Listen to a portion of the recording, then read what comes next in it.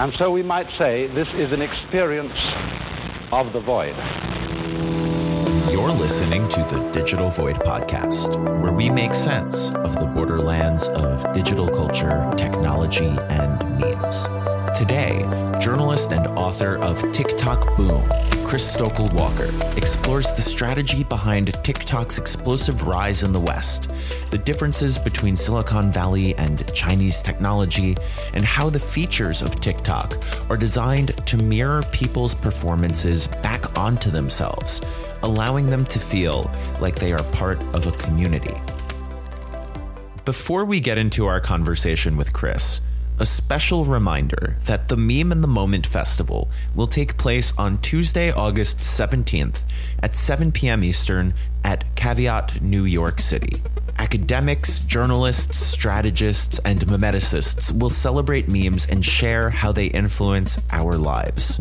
Join Vox's Rebecca Jennings, NBC's Callan Rosenblatt, Garbage Day's Ryan Broderick, researcher and strategist Dr. Anastasia Karklina Gabriel, strategist Jennifer Chang, and host Matt Klein for a celebration and interrogation of digital culture. Caveat is a fully vaccinated 21 and older venue. For those who are not in New York City or are unable to join us in person, you can purchase a live stream for only $5 via Caveat New York City's website, or you can visit digitalvoid.media for more information. Before we begin, please review us on iTunes, Spotify, or your favorite podcast platform now. Chris Stokel-Walker, we are thrilled you are joining Jamie and I today. Your newest book, TikTok Boom, is as in-depth and critical a look of TikTok as is available. It was just released in the United Kingdom and is available in the United States this October. Thanks for having me. And you can sneakily get around it if you order it from the publisher, I think, and get it a little bit early in the US. Coming off the heels of your previous book, YouTubers. Now, YouTubers, if we could start there a little bit, what got your interest? You kind of give a premise at the beginning of the book as to your origin stories and your interest level of watching YouTube videos and then eventually watching TikTok. What brought you to want to be a journalist of internet video media? How did that come to be? So it's basically an attempt, Jamie, to justify the amount of time that I spend on it. So before I was, an internet culture journalist or a digital culture journalist, whatever you want to term it, I was a digital culture consumer and kind of an avid one at that. So, I would spend hours every day lying in bed just on YouTube watching stuff. And it kind of got to the point where I thought, well, I do have to try and make money out of this at some point. I need to justify the amount of time that I spend on it. So I started to delve a little bit into some stories around YouTube, doing iterative reporting on the issues that the platform had, and then decided to utilize all those contacts that I built up over the years to then do a book length treatment of it, because it kind of struck me at the time, and this was 2017, 2018, and the book was eventually published in 2019, that there wasn't really a full-length independent look at YouTube at the time. There was lots of stuff by YouTube employees, a couple of kind of what I guess I would call hagiographies of how great the platform was, but nothing that kind of looked at it in the round. So it was basically that. I spent a lot of time on YouTube, and my parents probably would have been disappointed in me, even though they live relatively far away, had I not actually bothered to try and make something out of it. that is quite similar. I became an academic of visual media in a very similar manner. Several of my friends started one of the earliest web series that got purchased by CBS back in 2007 or 8. And just watching it, I wanted to learn how that worked. And so it began my academic career in a very similar manner. So my dad wasn't just like, oh, what do you do? Just watch cats on skateboards. And I said, no, there's much more. This is a world out here. So then most recently, this app TikTok, which is, I would say you premise this in the book that it's nearing 1 billion. And I would argue that within the next year, it'll cross that 1 billion mark.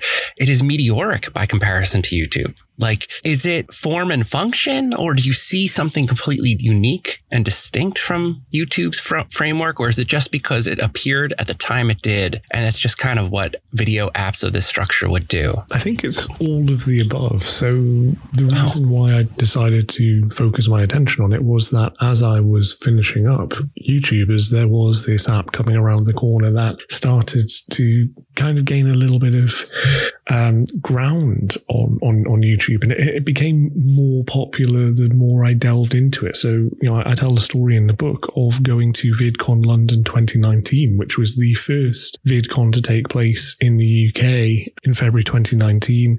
And there was a sort of very fringe event which featured TikTok, and some of the people in the audience at that panel discussion were the most devoted fans that I've seen. It was really a kind of moment where I sat up and thought, well, this is going to be a really popular app just simply because of the devotion that the audience has to it. So there was this idea that this was something that was really resonating with a certain section of the audience, and an expectation that because of the speed of technology uptake, as you well know, we see things rise much quicker and fall much quicker. But I kind of took a calculated bet on the idea that this would rise very quickly, but it maybe wouldn't fall as quickly because it had that staying power of the devotion of its audience. And then the pandemic came along and we suddenly all turned to it in our droves. I've listened to a bunch of analyses about Twitter and social media and noticed that people have talked about how new users have a completely different way of using social media than legacy, I guess, to be kind to us, or me specifically, the legacy users, and how popular you can be. And I think it was Ryan Broderick of the Content Minds and Garbage Day said, just because we've had the app like Twitter for so long, or even TikTok, we wouldn't be able to be as good as someone who's new to it, because there's just a new language that's being facilitated. And I kind of find that, like, I think even at several points, it's like you want to start your own TikTok and jump on board and actually create your own. But there is a new language being created by younger, more what you would say, like those passionate users. Like, I think this is a different app than before. And to me, it kind of makes me think like YouTube's becoming television and TikTok is mobile. Like that, they're just completely now distinct. And I don't think they used to be as distinct. No, they didn't. I think, yeah, you're absolutely right in that there is a different visual language. There is a kind of, you look at a lot of memetic stuff. There is this kind of different approach of what is understandable as kind of the content on there. So, I mean, I've done a few TikToks largely in an attempt to kind of promote the book, but, I always feel a little bit like a wolf in sheep's clothing there, because I'm conscious that I have I'm 32, so I have 30 years basically now of consuming culture, first through TV, then through YouTube, and everything from the way that you present it to the kind of the voice to the style is completely different. I kind of make fun of it in an odd way, in that over the last couple of years I've seen a lot of generally old dudes in the media try to adapt to TikTok, and their entry-level TikToks are always, I'm sat in a chair or I'm stood up in a stuffy office wearing a suit, and their comfort zone is, I don't want to do the dancing thing, because they still think of it as a dancing app, which it isn't necessarily anymore. So they say, what I'll do is I'll put some text on screen which asks a question, and then I'll do the thing where I point at different parts of the screen and text appears. And like, that's just corny as anything now, I feel, but it kind of shows that gulf between these two platforms. Although it is interesting that TikTok is starting to take over TV a little bit with its Amazon Fire Stick app, with the Samsung Smart TV apps that it's rolling out, and also with the extended video length moving out to 3 minutes, which was one of those really interesting things that they announced right as I was going to publication, which we managed to squeeze in a little bit of, but I'd love to have gone into more detail about. Before I get into some of the nitty gritty of it, what is the "Hey guys" for TikTok? Does that exist? Is there a unique signifier that shows that that's the app's calling card? I don't know, actually, because there's so much various stuff. I mean, I think that it's less what a creator does and more the soundtrack that a creator uses. So, for instance, there was a time period where everybody was using the GitHub, and now, on my feed at least, and certainly on my girlfriend's feed, which are two very different things, it seems like every other video is Bo Burnham's song, Jeffrey Bezos. I just hear that constantly, to the extent that it's kind of like tinnitus. When you close your eyes and you've gone to sleep, you just suddenly hear it ringing in your ears and you wake up with it. Yeah, I was hearing the end piece of that ABBA track for a while that was named Loki from somewhere, and a couple of loop tracks. But yeah, the Bo Burnham soundtrack, Welcome to the Internet, or Jeffrey Bezos, is like every third, even on videos that make no sense. When I'm watching like plastic being milled through something, I'm hearing it. I'm like, well, all right, that's it. I think Gia Tolentino actually wrote that in the New Yorker when she did her thing about Lil Nas X, and saying how it's really, in that way, the memes that come from TikTok were that button you mentioned in your book, the button in the lower left, the music. Can you talk about how strategically that was placed in there and how good that is as an object? I know that comes from the previous apps that TikTok was based on. Yeah, so basically, TikTok is often seen as an overnight success, and that is because we look at it through a Western lens. But the reality is that the company behind it, ByteDance, is basically a decade old. They turned over $34 billion in revenue last year. If you want to, pick a number, any number between about 140 billion and 600 billion, depending on how you value it, and you have the size of the parent company behind it. And the app itself is much older than we think it is, because there is a Chinese version, Douyin, which has been around several years longer. And if you want to kind of see where TikTok is going in the future, then you just need to look at Douyin in the recent past, because there is what an academic called Dibondi Valvadinos K, who's based in Australia, says is parallel platformization. So it's this idea that you have two apps existing in two different systems, but they are largely the same. So Douyin looks very similar to TikTok. And Douyin developed its kind of look and its style by ByteDance employees basically downloading 100 or so apps that focused on video and going through them with a fine-tooth comb and saying, we like this feature from this app, we don't like this bit, we like the full screen video of this app, we like the way this app uses audio, we like the presentation of music and where you put these buttons on screen, and basically sort of finely engineering this success. It's often thought of as kind of a happenstance thing, but actually, when you scratch beneath the surface, there is an awful lot of deliberative thought that goes into this. Yeah, you diagnose this really well in the text part at the beginning, because there's several apps that I was really fascinated by that I actually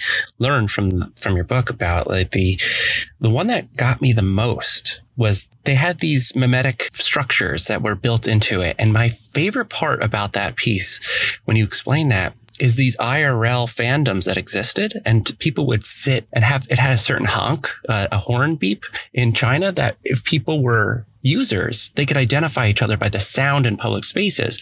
And I don't think I've ever seen that there's no fandoms that exist for Twitter or YouTube that when you're out in public, except for maybe Hey Guys, that you're a user of that specific app. That must have played pretty strongly into the development of what TikTok became. Yeah, it does. And I think it's interesting because obviously it's very easy to fit these grand narratives into kind of simplistic structures. But the reason why I kind of really doggedly pursued the idea of writing a book on TikTok, despite the fact that initially my agent for my books and the publisher that ran with YouTubers was pretty skeptical about whether or not TikTok would still be around by the time that I finished the book, was because there was this kind of Neihan Duanzi moment of people recognizing each other IRL at VidCon 2019 in LA. I wasn't there, but I remember it was, a few months after VidCon London, and that kind of first ripple on the pond of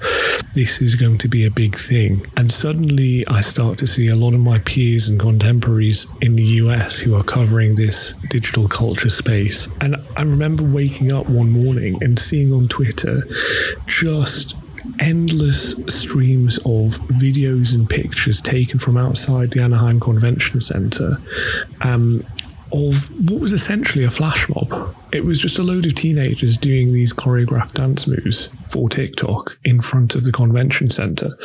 And I remember kind of thinking, that's like a similar thing. It's kind of like a wink and a nod and a kind of secretive handshake or something like that, where that person's on TikTok. And it has that weird kind of pervasive cultural impact, I think. It reminds me, there was a very small convention at the Javits Center in New York years ago called StreamCon, I believe, which was a derivative of Streamies.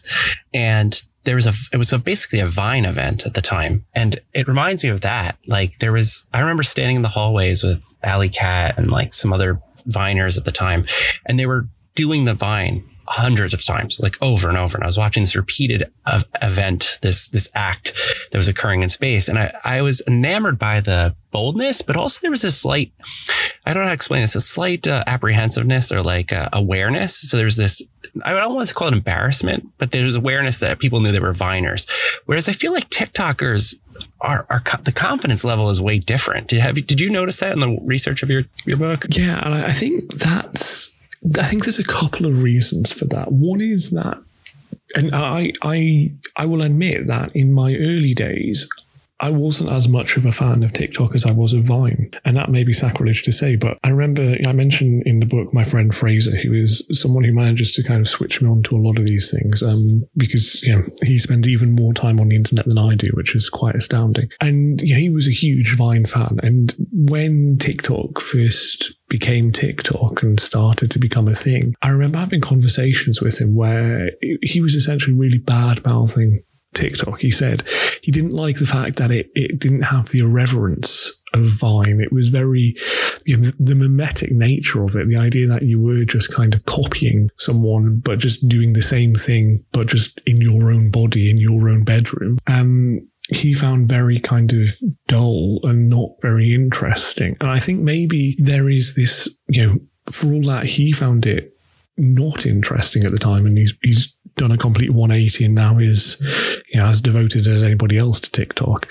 But I think that maybe there is something in the difference between being a Viner and being a TikToker, in terms of Vine kind of wore its weirdness with pride on its shoulder, but it was always a little bit like early years Bo Burnham, in that like it was this cool thing, but it was weird. Whereas now TikTok is kind of like current day Bo Burnham, which is he's mainstream accepted, he's kind of an icon, and there is a comfort in the fact that you are doing something similar to everybody else that I think makes you feel less ashamed, almost is the wrong word, but that kind of discomfort of I'm performing a weird skit in public isn't there with TikTok because everybody is doing it. Yeah, I think that's incredible. That's a really great answer. Thank you. Because I think that makes much more sense than anything else. I think TikTok is a cultural phenomenon where Vine was, I miss Vine terribly. And I rue the day that the Pauls entered YouTube, but that I do think that that's a very good way of explaining that, how that works. So one more question before we get into the global, the situation with TikTok is about monetization. So you spend a fair amount of time on these really great stats and facts about views versus income and how much users make on this. And earlier in the book, you actually talk about the framework of the idea of a Viner or a YouTuber or a TikToker, like accessing the American dream, like trying to like figure that out. And I think this is where we'll pivot into like the American dream or the American concept of Silicon Valley apps. But this is when we talk about Viners, or using the at the end of any of these terms, we're talking about people who are native to those platforms, so it means that they're not only making somewhat sustainable living off of the app itself, off of the income coming from the tech, but the culture that identifies them. Like D'Amelio is very much a TikToker. Like that is her role. But we had the Pauls who pivoted, and we had several Viners who couldn't, and they ended up trying their best to move into a YouTuber space. Is TikTok more of a sustainable model, perhaps, than the rest of them because of its verticality and its ability to be a little bit more like confident building? Yeah, so I think that it depends on the scale that you want to get to, I think, is the short answer for that. So, you mentioned Charli D'Amelio, and we can't overlook the fact that Charli D'Amelio still TikTok's most followed user, basically the queen of the app. A teenage girl still, which is incredible. The D'Amelios are branching out their kind of brand to become almost like a Kardashian style lifestyle brand where they exist on multiple platforms. So, as with every online creator, there is this fear that the thing that brought you to the dance can suddenly disappear very, very quickly and very easily. And so I think that there is an element of trying to put your eggs in multiple baskets. And so they have a YouTube series where, and I'll be honest, it is not the most riveting content in the world because, as you said, there is this perception that you can just plug and play digital creators into different platforms and they will all succeed. Whereas actually, the Paul brothers were very skilled at Vine and also very skilled at YouTube, which are two very different media and two very different styles of presentation. So if you want to become huge and kind of have that cultural clout of being a mainstream celebrity, I think that you do have to still try and find a way off TikTok, at least to run in parallel. But you can become huge on TikTok alone, which I think is what's quite so incredible about it. But, if you look at the kind of broad scale of the app and you just look at the sheer number of Linktree links in everybody's bio and the Instagram, the Snapchat, the YouTube, the Twitter, the encouragement to follow me on all of those different things and also to buy my merch, I think that people have been burnt several times before by staying on one platform. And so they're much more conscious now, if they're going into this, to make it a business, that they spread themselves more thinly. The story of this whole thing of TikTok is TikTok, the app, have learned from the failures of their predecessors. The users of TikTok, the TikTokers, if we're going to add the to everything, they've learned from the predecessors on YouTube who had all these issues with kind of, the adpocalypse and their rights and things like that. So the creators want to maintain their audiences and the relationships they build. But at the same time, in the book, you write about the true aspirational labor involved with TikTok creators. And I want to specifically quote you writing about Musical.ly. You write, "In a new land, you can run a centralized economy, channeling most wealth to a small percentage of the population to enrich those people first." As a side note, those being the first movers or first arrivers on TikTok. You continue, "They then become role models, showing that the grass is greener on the other side, encouraging more people to migrate from other apps to Musical.ly. It's a model that continued through to TikTok." And so I really want, before we jump into the global aspect of this, to focus on how to effectively, or rather how TikTok was effectively able to persuade its first movers and first arrivers on the platform to not just stay, but to feel financially empowered or empowered through exposure. There are apps like Triller that tried to incentivize or lure creators to its platform via huge monthly retainers or other promotional tactics. What made TikTok's strategy so effective, and how does it specifically empower creators and give them exposure to the point where they feel confident enough to build their personal brand initially on TikTok, but then continue to build on TikTok while they branch off onto YouTube or other platforms? So I think the difference between a Triller and a TikTok isn't that significant when it comes to how they deal with creators. So, you pointed out that Triller has not been shy about, incentivizing people to join the app, throwing money around. TikTok does exactly the same thing. Douyin, its early users were essentially paid beta testers. They would find creators that they thought would work on the app, and they would say, well, let's give you a stipend. You then give us feedback on the app. You kind of get, roughly a all right, but not amazing monthly salary, and we will support you directly through monetization.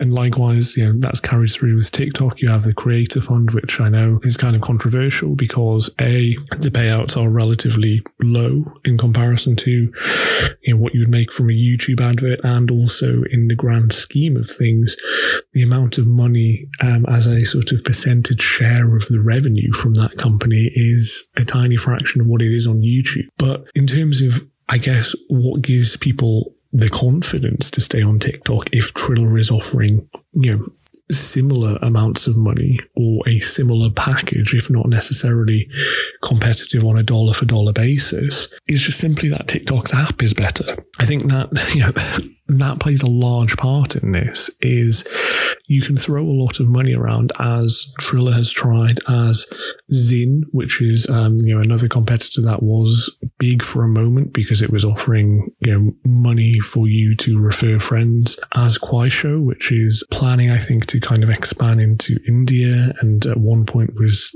toying with entering the US. It's a Chinese competitor to Douyin.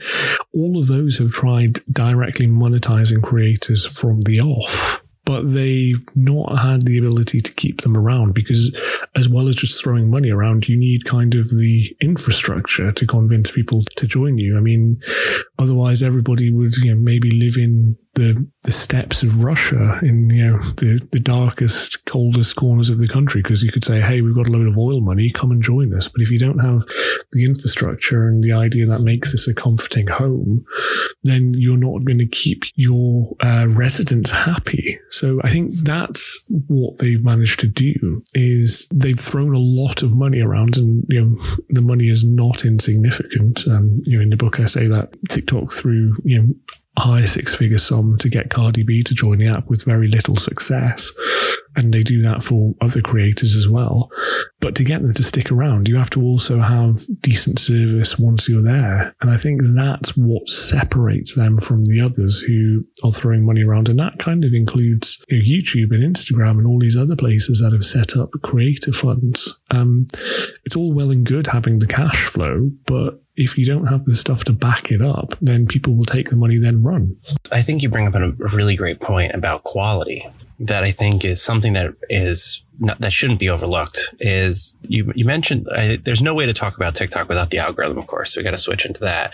But one of the things about TikTok is the filter system that pushes quality to the top, which is so different than other apps, which is it looks at the quality of the lighting, the setting, and everything. And so it almost enforces the idea that the app is not only high quality in its tech, but high quality in its content.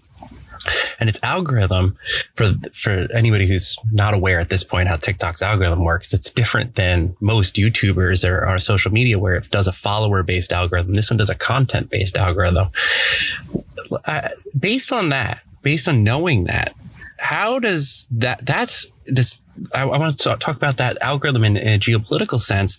Silicon Valley versus China, how big of an existential threat is that quality level to development in its China sense, or its very Eastern sense, to a Silicon Valley-esque thought process? What is happening right now with its actual tech threat before we get into the geopolitical threat? Yeah, I mean, there's a huge difference. I think it goes all the way from the way that you set up, as you said, the algorithm, the way that you collect and harness the power of data.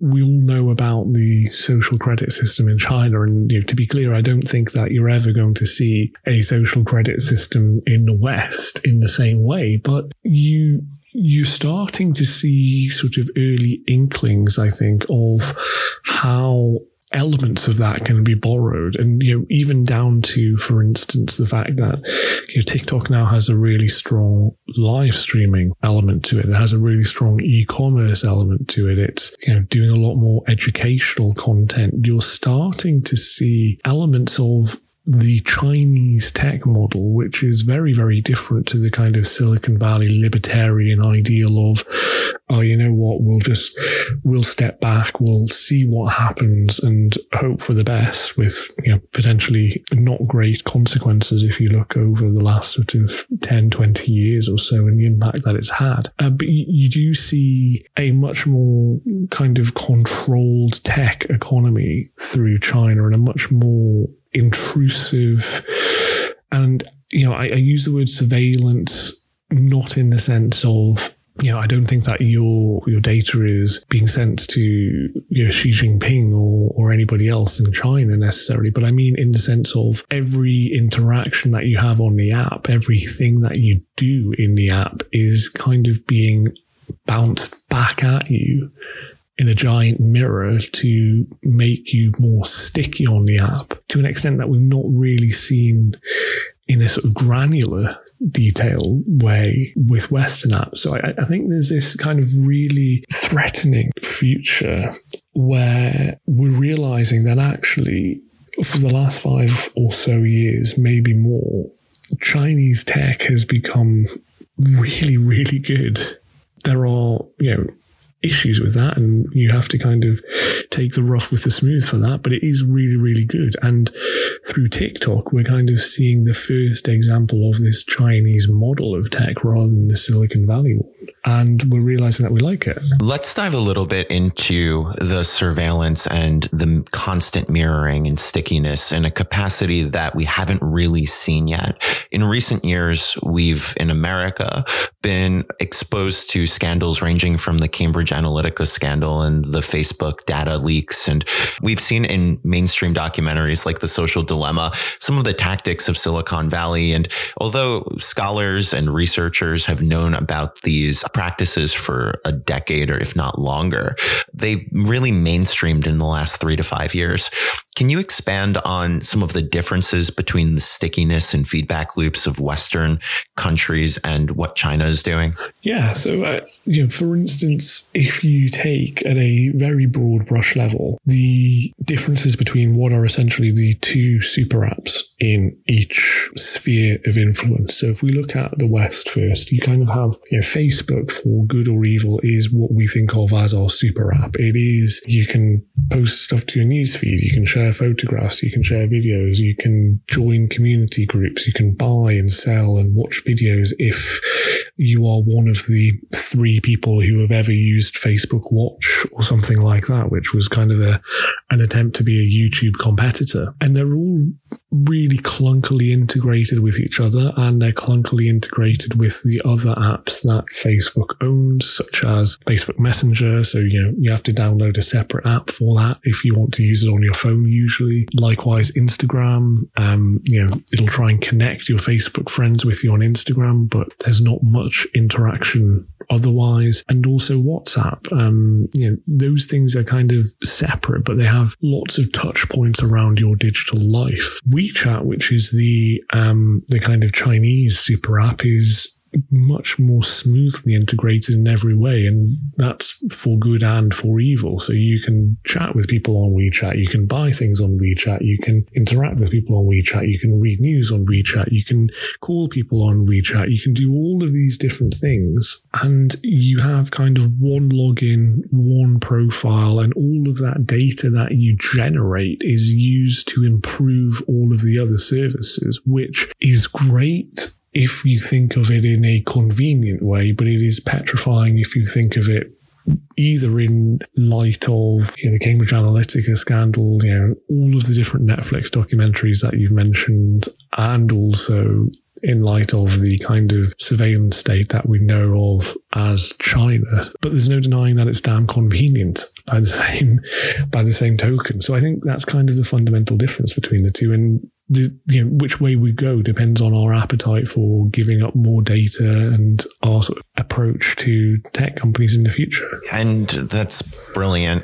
because I think you saying that we have to think and consider really hard about which way we go and how to shape tech companies in the future is a big discussion happening in the United States right now, and was mainstreamed last year when Donald Trump, head of the 2020 United States presidential election, decided to make TikTok one of his very many boogeymen that he created during his time in office. And whether or not it had anything to do with the fact that young TikTokers spammed and maybe misled one of his summer rallies, I would love to take a deeper look at the battle that Donald Trump started against TikTok and probably forgot about, and by probably, I mean definitely forgot about, and the importance of the Biden administration's follow through in handling TikTok. So there's the issue of surveillance in East versus West, but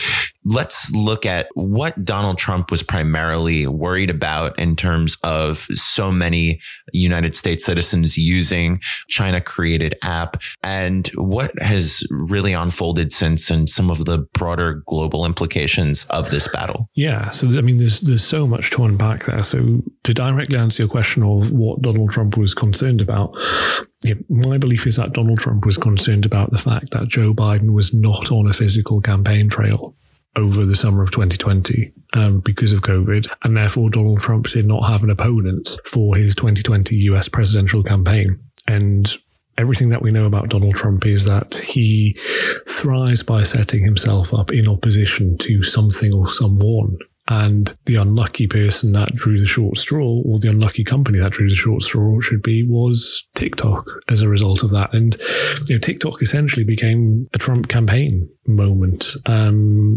He spent thousands of dollars posting thousands of Facebook adverts that said TikTok is spying on you. That has really had a sort of long-term ramification in that it's poisoned the well of public opinion on TikTok. I did polling for the book that showed that a good proportion of Americans still think TikTok is a national security risk because Donald Trump told them it was for several months over the course of the summer of 2020. They still think that TikTok sends user data to China and that is hoovered up by the Chinese Communist Party, despite the fact that TikTok denies that it would ever do that, denies that it's ever been asked that. And many, many journalists who are better than I am have tried to find that smoking gun. And I've also tried to find that smoking gun and haven't been able to. So I think that is why Donald Trump set that out. But then we have, as you point out, this broader, deeper issue, which is we've diagnosed the issue, which is tech is sometimes not all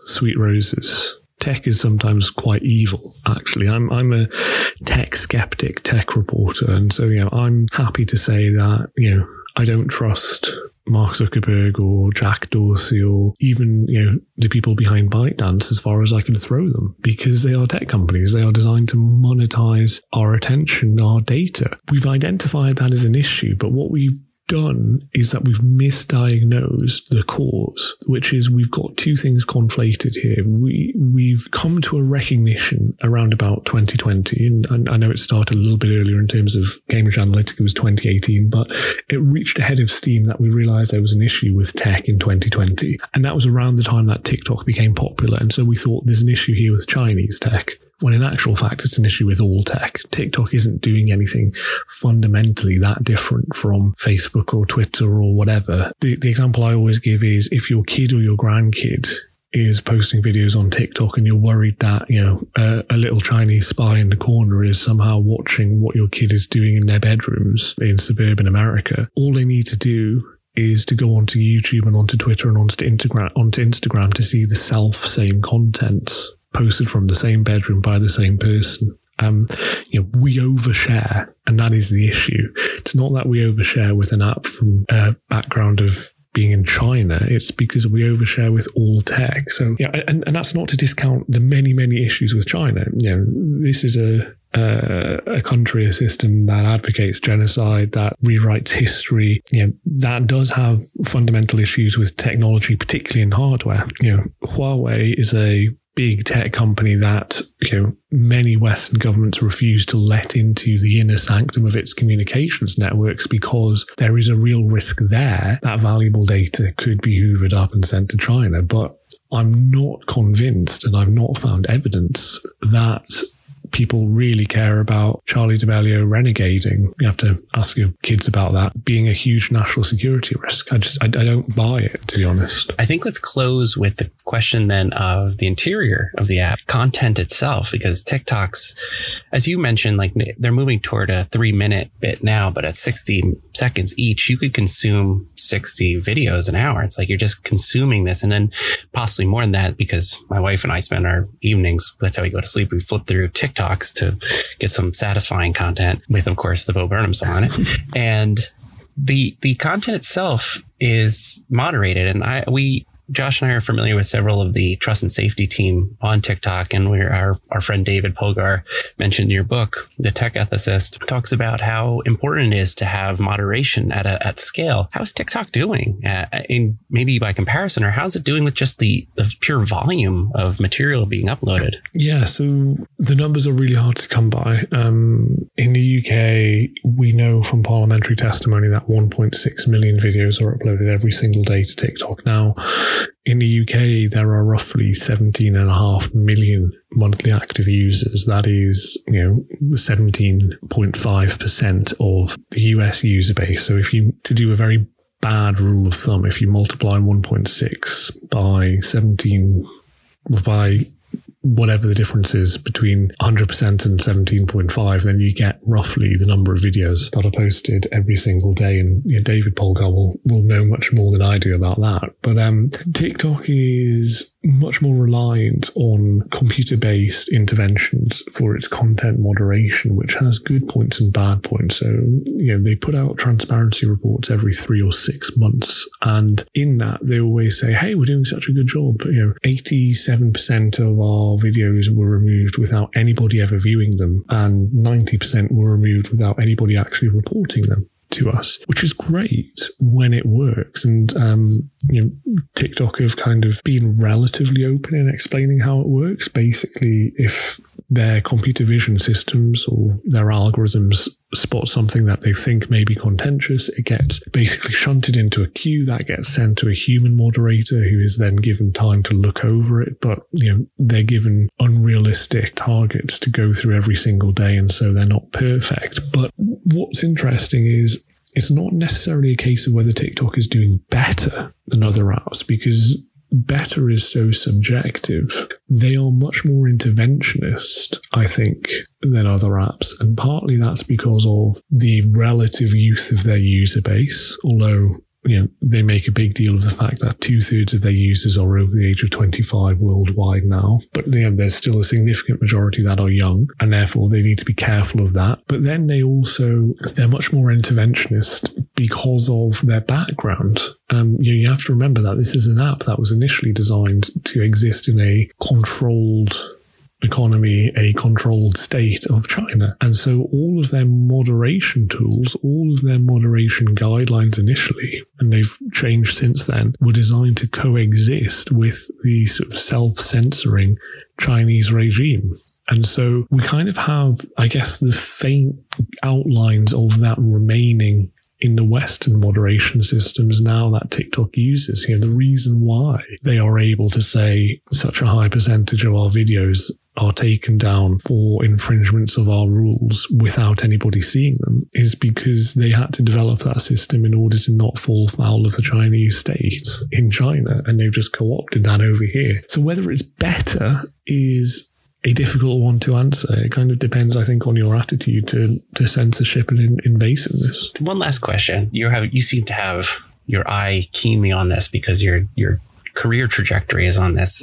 YouTube is an evolutionary state of stasis, it seems. It's really found its niche. TikTok, it seems, is a very good evolving or adapting to the world around it. Is there an app after this, or is TikTok going to be the next thing of the next half decade? No one can predict past that. Is this where we are at for a while, and because it will adapt and change, or is there something on the horizon that you're seeing? There isn't really anything at the minute. I ended YouTubers, the book, by saying hey, there's this app that's just come about that could be the next big thing. It's called TikTok. And I felt really smug about the fact that that turned out to be correct, because it was, over the course of writing that book, it had been several years. And at one point I had a paragraph in there that said, hey, Facebook is coming into the video space and it may overtake YouTube. And I would have looked really stupid if that had gotten to print. So it's difficult to make these big, bold predictions, but I haven't yet seen an app that is changing the paradigm in the same way that TikTok was as I was putting the finishing touches to my book on YouTube in 2019. And that came to fruition in 2021. So as I was writing the final bits of the book and frantically changing it because TikTok was changing so fast earlier this year, there wasn't something that I could point to and say, this is the next big thing, buy your stock now or anything like that. I think TikTok has changed things so much and has so carefully engineered its success and its guaranteed continuation of success that it's likely to be here, as you say, for the next 5 years or so in a dominant position. I think realistically, the question is, when does it overtake the old guard that we know of now on social media? Because we can't forget, it recently crossed 3 billion downloads and was the first non-Facebook app to do that in history. So this is here to stay. You should pay attention to TikTok. TikTok is important because it's a thing that you're going to be using for the foreseeable future. Chris, thank you so much for taking the time to join us today. Your book, TikTok Boom, is absolutely phenomenal. It's a must read, and it is hitting the cultural zeitgeist at a moment when we need increased digital literacy and digital culture awareness. So thank you so much again. Where can people find you, and where can people continue to keep up with your work? They can find me on Twitter, where I am at Stokel, which is STOKEL. If you really do want to see my terrible TikToks, then my username is the same, but it's a 0 instead of an O. But I'm really not good on there. I'm not attractive enough for TikTok or inventive enough. Well, Chris, thank you so much again for your time. And again, anyone in the world can figure out how to get the book right now. But for those in the United States, the book will be out in October. Thank you for listening to the Digital Void podcast. If you enjoyed today's show, please subscribe to us on your favorite podcast platform and share it with someone you feel might find this conversation valuable. We'd love to hear your feedback. You can write to us via our website's contact form at digitalvoid.media, or follow us on any social platform and provide us with feedback. Tickets for Meme in the Moment are on sale now at Caveat New York City or digitalvoid.media. Stay safe, stay healthy, and we'll see you next week.